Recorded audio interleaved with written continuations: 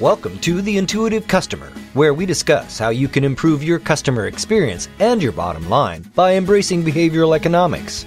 And now, here are your hosts, world-renowned thought leader on customer experience, Colin Shaw, and Professor Ryan Hamilton from Emory University. What they discover is, again, that the person that's got the highest IQ is not necessarily the best leader or gets on with people the most. People that get on with people the most are the people that have got a high level of EQ, emotional intelligence.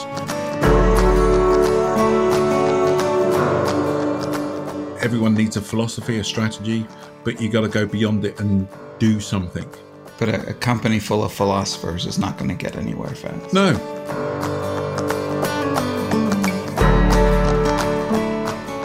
Conflict can be resolved out in the open in such a way that even if everybody's not happy with it, everyone at least understands and respects it and feels confident moving forward.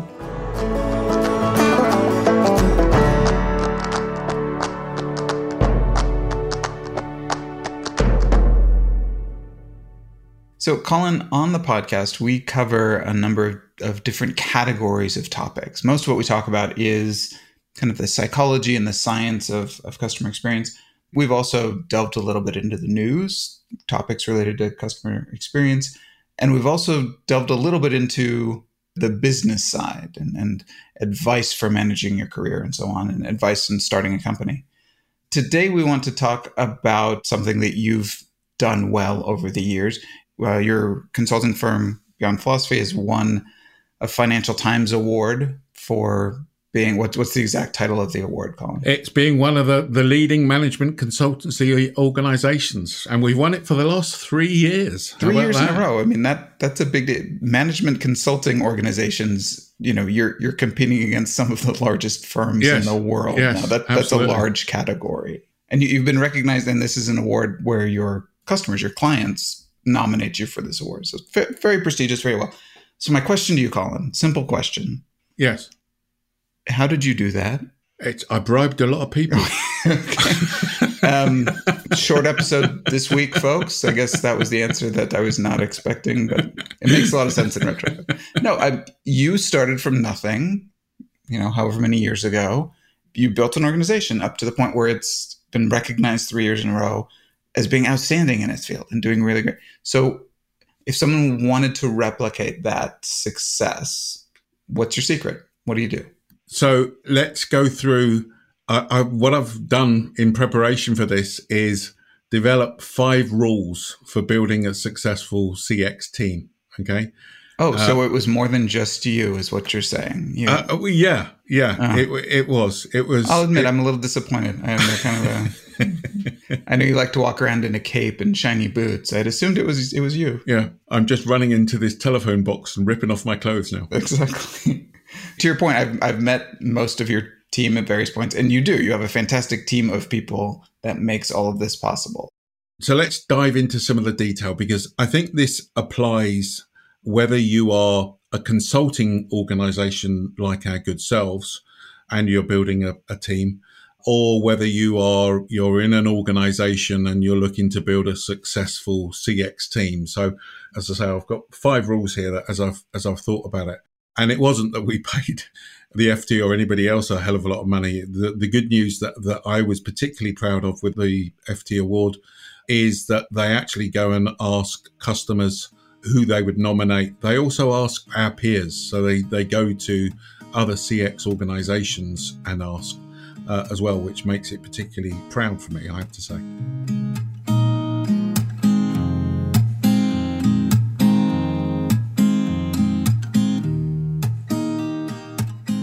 So what's the first thing? So rule number 1, and really this is based upon the name of our company, okay, i.e. Beyond Philosophy.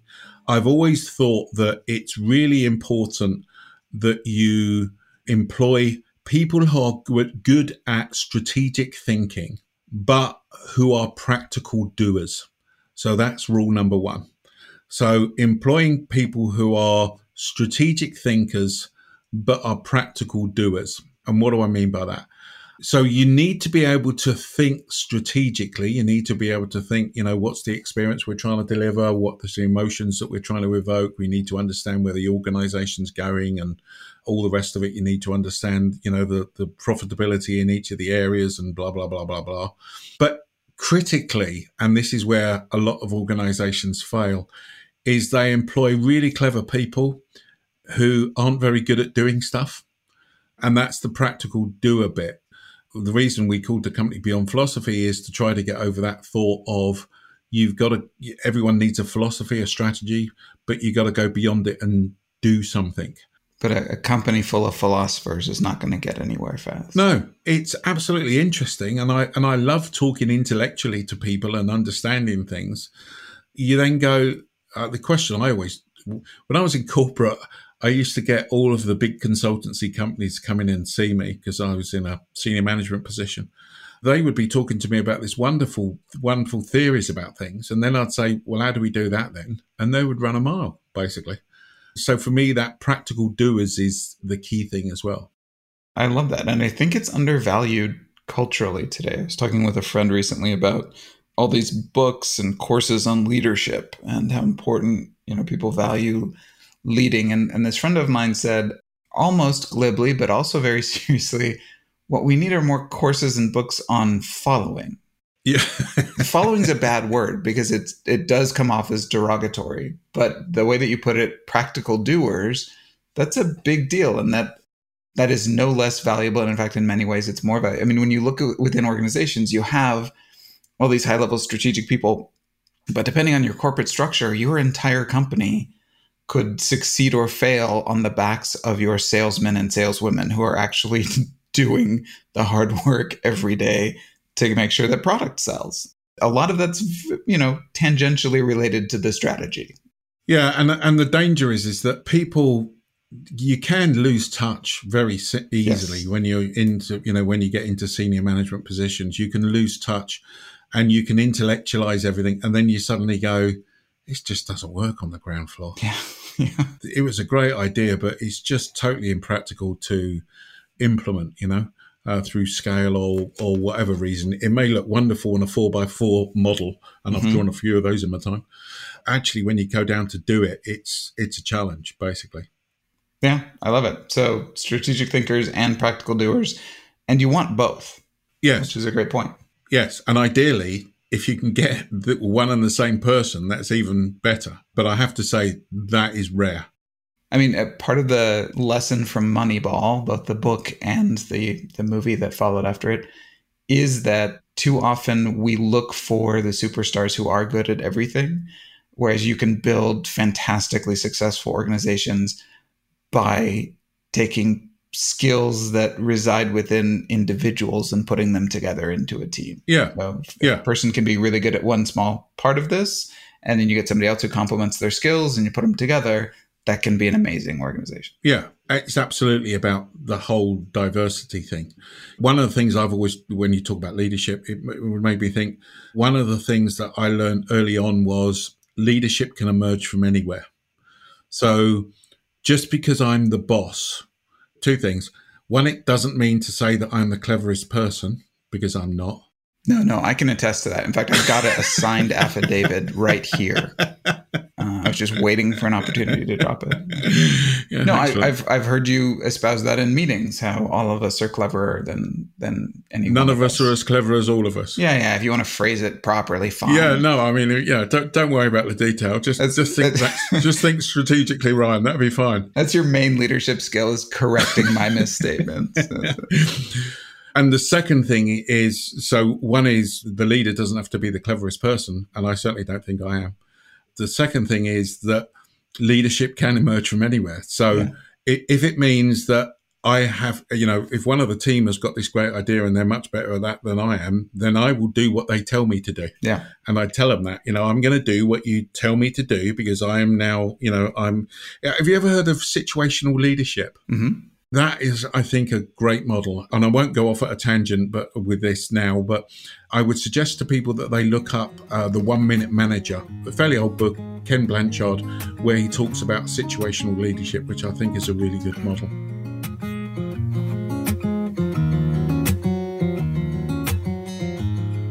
Let me go on to the second rule.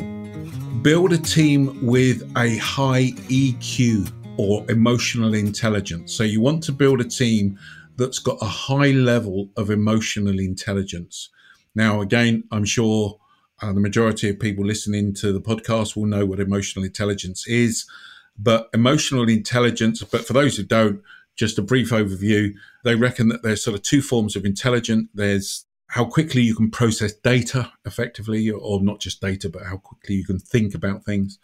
But also the EQ side is that emotional intelligence, this is a book written by Daniel Goleman some time ago now. And he talks about the fact that, do you understand? Can you read people? Can you understand how they are feeling emotionally? Do you understand how you are feeling emotionally? And this is important because what they discover is, again, that the person that's got the highest IQ is not necessarily the best leader or gets on with people the most. People that get on with people the most are the people that have got a high level of EQ, emotional intelligence.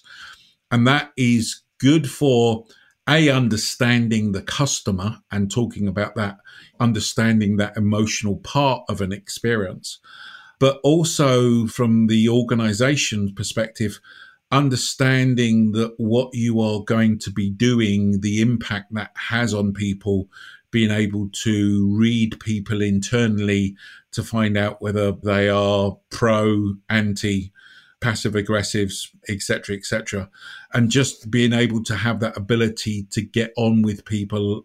And they tend to be more natural leaders as well, in my view. Yeah, that's great. I mean, this is kind of an old idea that there's multiple different types of intelligence, and there's lots of research to back it up. I think too often we think of intelligence very narrowly in terms of memory for facts or ability to do mathematics or some of these other things. Some artistic talents and emotional intelligence can get overlooked or underappreciated. And I think you're absolutely right. It's one of the keys to good leadership, to getting along well within organizations, to being sensitive to customers' needs, all of those things. Why not let Colin and Ryan speak at your next conference? As you can hear, they're great communicators and can get over a message in a simple, inspiring, and humorous way. Contact Beyond Philosophy by going to beyondphilosophy.com/contact. That's beyondphilosophy.com/contact. So number 3 is gaining a respect or having a respect for the cross-silo understanding. When you're trying to build a successful team, you want those team members to be seen by other people as understanding each of the silos and being respected for their understanding of each of those silos. So let me go the opposite way for the moment.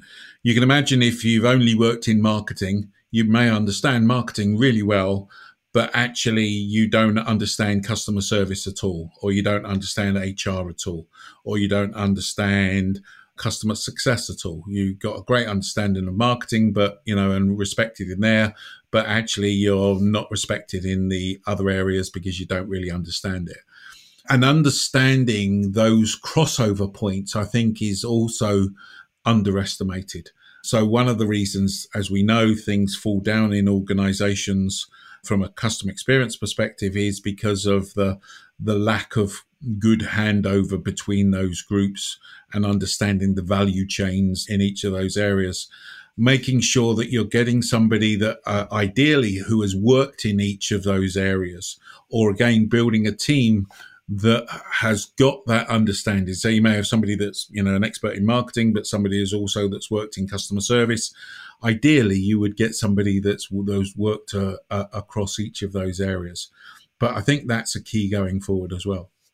I mean, you and I have talked on the podcast before about how the best CX plan in the world will fail unless you have the key stakeholders within an organization on board. And that's never within the silo that you're working in by itself, right? So you need to get multiple people from multiple points in the organization on board. And it doesn't matter how excited you are about CX, if you can't get other people excited about it, it's not going anywhere. Yeah, and I think part of the key, mate, for me is you just need to understand the problems that you're causing people. Yeah. I think that's a great way of putting it. It's all right saying, okay, guys, you need to go and do that, and you need to change your processes, or you need to change the way that you work now for that reason. But if you don't realize the impact that that's going to have on them, that's a problem, basically. I was talking with a friend yesterday who was trying to get me to collaborate on a project with him. And in his explaining to me why this would be a great idea, he just kept listing off benefits for him. Like this would be so much more efficient for me. This would allow me to utilize your expertise for me. And I had to point out to him at some point, like, well, we actually have somewhat divergent interests on this point. And is there anything that I might be getting out of this? Yeah, I mean, some of this goes back to your point number 2 about emotional intelligence. Some of emotional intelligence is empathy and looking through other people's eyes. Being in a separate silo increases the difficulty of that. So if you've worked in marketing your whole career, seeing things from the perspective of those in finance can be difficult, but that doesn't make it any less important. I've had the same one this week. As I'm an influencer on LinkedIn, I get a hell of a lot of emails through LinkedIn. Okay. And I get a hell of a lot of people asking me to contribute to their book, so I got one this week. Could I provide a page for their book? And I'm going, I could spend my whole day doing this type of stuff, basically. So I was nicely saying, I can't really. The point I'm trying to get to is exactly like your friend. All this guy kept doing was basically telling me why it was good for him, because he could then effectively get out to my 300,000 followers. And I'm thinking, I said, yeah, but look, I could spend my day doing this and then not spending any time earning any money, building a successful organization to put food on the table for my family. And it was only when I got to that sort of bit where I was just being more open with him. Some would say blunt. Because it was like, you're not listening to what I'm telling you.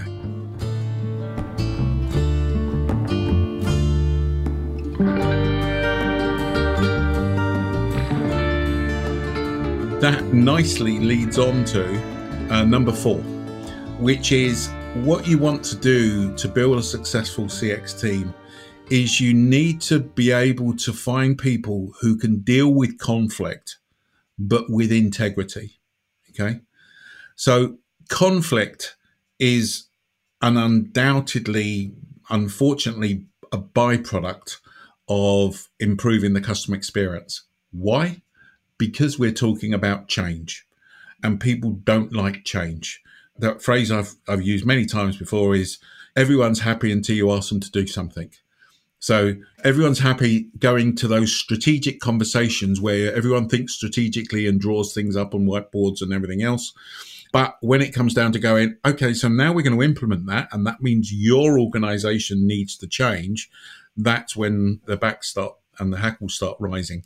That's where you've got to be able to deal with that conflict. But the key part, sorry, let me just one last thing.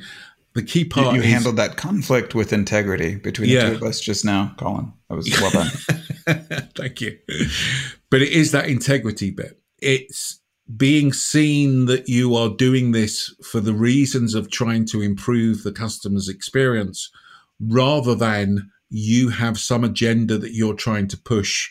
You're trying to increase the stature of marketing over sales, or you're doing it for some political reason. Yeah. You're dealing with that conflict, but with integrity, and the integrity is you're trying to do the right thing for the customer. Does that make sense? Yeah, that's great. I also like that you didn't put it in terms of avoiding conflict. Correct. Or reducing conflict. As you say, change is inevitably going to involve conflict. So either that can be tamped down and then rechanneled in really unhealthy directions where, people aren't allowed to voice conflict, so instead they backbite and sabotage you secretly. Or conflict can be resolved out in the open in such a way that even if everybody's not happy with it, everyone at least understands and respects it and feels confident moving forward. As opposed to, if you have power, you can resolve conflicts by just stomping your foot down wherever you need to smash things down. That's not going to be good in the long run. No, absolutely. And again, if you've got high EQ, if you're understanding the sort of the strategy of where you're trying to get to, if you're understanding how that plays out across silos, then all those things come into play. I always remember I ended up having to let one of the team go. You talk about building a team. I ended up having to let one of the team go because they weren't good at dealing with conflict. This was actually one of our admin people. She was unable to say no to people. And so this is an internal position in Beyond Philosophy. But she was unable to say, no, I can't do that. Or no, I haven't got time to do that. Okay.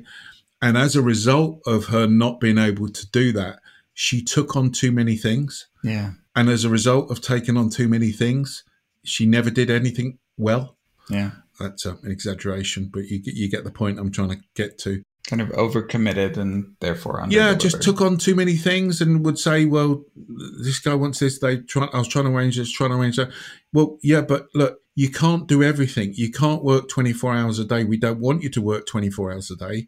What we want you to do is we want you to prioritize the things that are important, which doesn't mean to say that you have to do my things first. Yeah. You prioritize the things that's important, but you've then got to tell people you can't do these other things. Yeah. And what she didn't like doing was telling other people that she couldn't do it. And because she didn't like conflict, basically. I think that's a really interesting example because I know we have a global audience. And so I'm speaking from kind of my own perspective here, but in many cultures, conflict avoidance is valued and we teach our children not to fight. And we, Sure. And so the messaging can come across that we shouldn't upset people. And I think that in general, that's good advice and a good thing. But there's a huge gulf between being an absolute jerk and pushing people around and just folding and never saying no and avoiding conflict at all. There needs to be this middle ground where conflict can be resolved in a healthy way and with integrity. And that's the key. So again, the person I'm referring to was a really good person. Yeah. Yeah. And motivations were good, right? Not wanting to upset people. They not were. Wanting to stay, yeah. But it was causing her stress. Yes. She was trying to please everybody, but couldn't please everybody because there was too many things. Therefore, the team were getting upset because they were asking her to do something and then she wasn't doing it and then they were having to do it. So it ended up causing more conflict than anything. And classically, you go through all of the sort of the coaching and stuff like that. But you've really got to be able to deal with conflict. And again, I go back to, if you've got EQ and you can start to some emotional intelligence, you can start to do that. But you've got to do it with the right motivation, which is that integrity piece.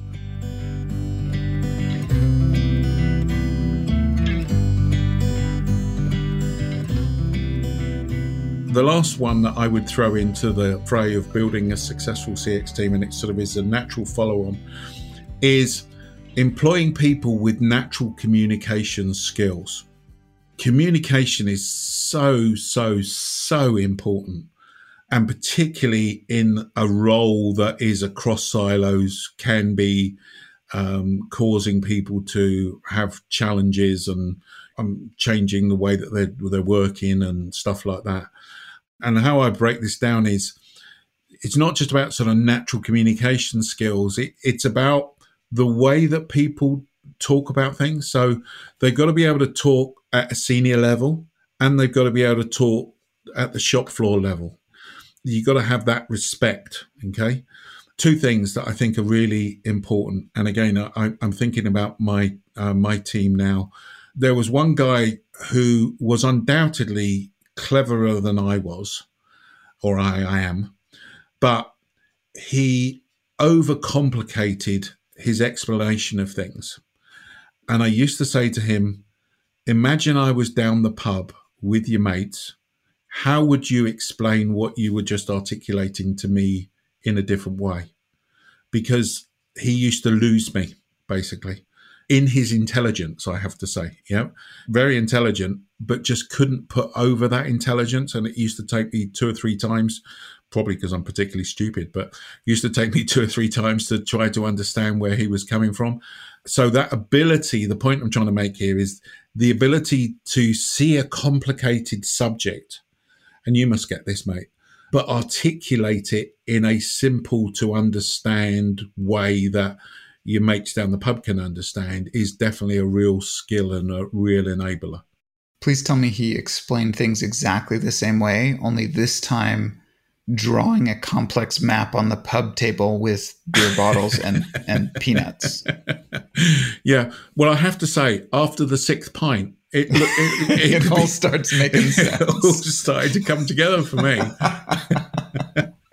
Okay, get drunk and explain it to me again.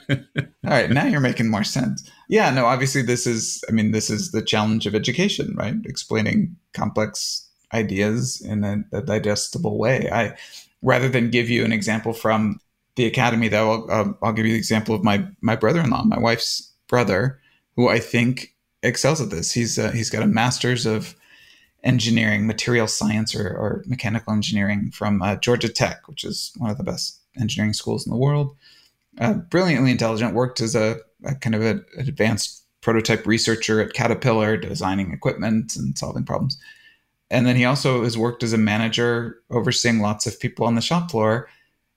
And he can, he's got kind of a folksy, relaxed attitude, and he's a great storyteller, but he can connect with people at all levels and all walks of life and all, kind of levels of education and understanding, and explain very clearly what he wants, and does so in a way that doesn't condescend or make people feel lesser or dumb. And it's a skill. And out of all the engineers, like, that's the rare skill. And he's done well in his career, and I anticipate he will continue to, because it is so difficult and such a valued skill. Yeah, no, absolutely. That's a good example. And for me, one of the ways that you get that communications over, and again, I'm sure many of the listeners will know this, but through telling stories. Yeah. And what people will hear on this podcast, is just the anecdotes. If you can draw a parallel by telling somebody an anecdote, or draw a parallel by telling something, your brother-in-law or whatever it may be, then it brings it down to earth. And it makes the point that everybody has experienced. So one of the techniques that we use to try to get over just customer experience stuff is just asking people to articulate to us what's the best or worst experience they've had as a customer. Mm-hmm. And if you get them to articulate that, then you can use what they're telling you to show them how they can improve their own customer experience. And because they're dealing with it, because it happened to them and they felt the implications of those things and everything else, then it starts to become real to them. Oh, that's interesting. So you're kind of getting them to reframe their experience as a story that they're the main character in. Well, yeah. So, we're running I was reviewing some training that we're doing with a client in a couple of weeks' time. And one of the things that we would often ask clients to do before they attend the training is to take a picture of an experience that they've had in the previous 2 weeks leading up to the training, and to be able to come into that training and go, here's a restaurant I went into last week and this is what happened and that's what happened, and et cetera, et cetera. And by definition, you're getting them to think about it, and then you're pulling it apart and you're pulling on the bits that went particularly well or things that went particularly badly, but they're seeing it in that environment. The key connection you're making is, you can do that. And in fact, the event that we're running in a couple of weeks' time is with a healthcare equipment supplier. So this is in a B2B environment, but people will come along and talk about the fact they've been into a restaurant or they bought something online or whatever it may be. So, they're in a consumer setting is the point I'm trying to make. But you can then port over those experiences to that B2B environment. Why? Because actually you're dealing with people at the end of the day. I love that.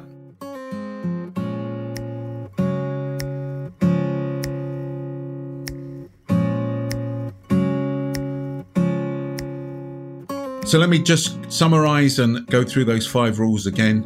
So 5 rules for building a successful team, CX team. And, I know this works. I've done it literally many, many times. And interestingly enough, I was actually asked by a client the other day to go in to help them with some recruitment and sit in and help them interview some of the candidates. So 5 rules. 1, you need to have strategic thinkers and ideally practical doers, or strategic thinkers who are practical doers in an ideal scenario.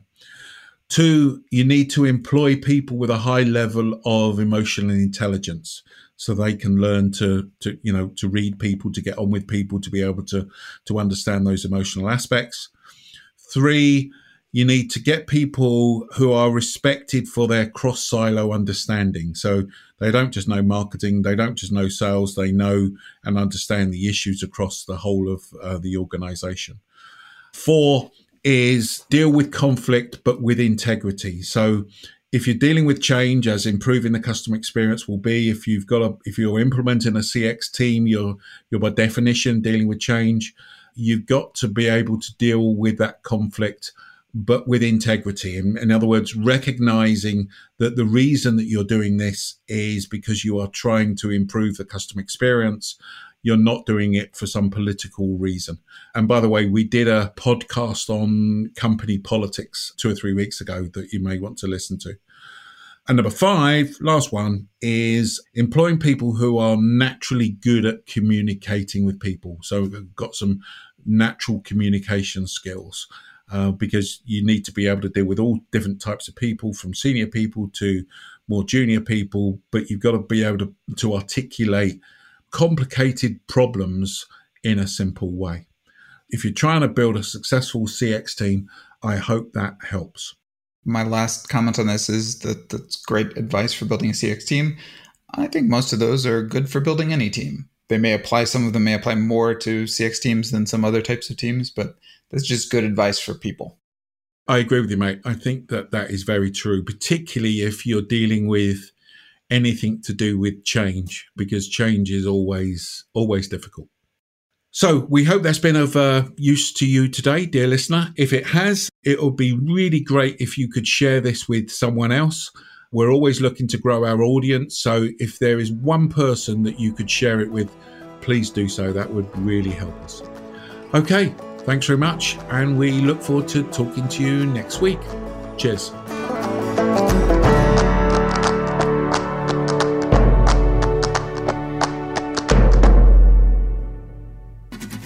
This has been The Intuitive Customer with Colin Shaw and Professor Ryan Hamilton.